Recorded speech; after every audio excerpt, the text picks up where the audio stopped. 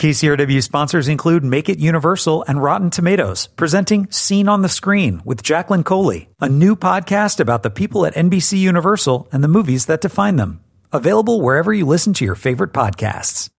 I'm Joe Morgenstern, the film critic of the Wall Street Journal. Dissing the fate of the furious is like denouncing the tide.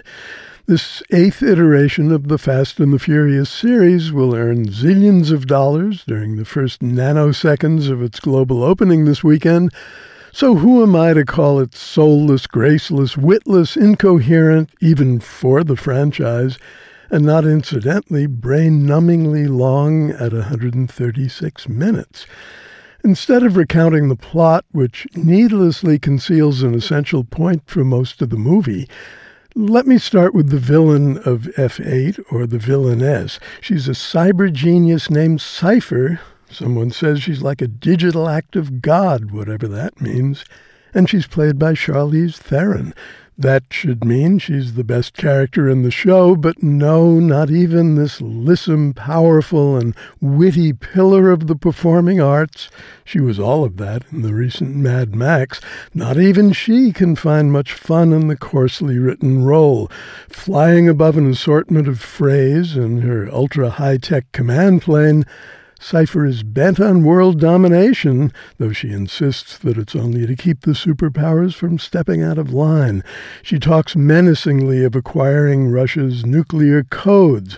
That's where the fun doesn't come in, and forces Vin Diesel's Dom Toretto to do her bidding, thus turning the supposed hero of the series against his wife and his team, against everyone he loves.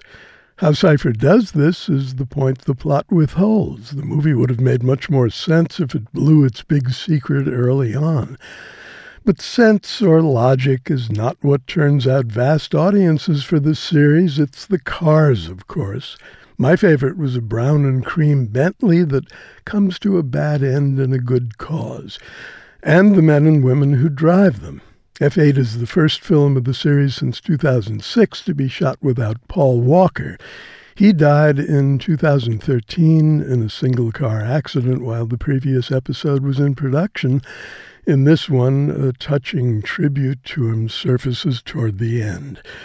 This time, logic seems to have been treated as a potential contaminant in a pounding succession of action sequences.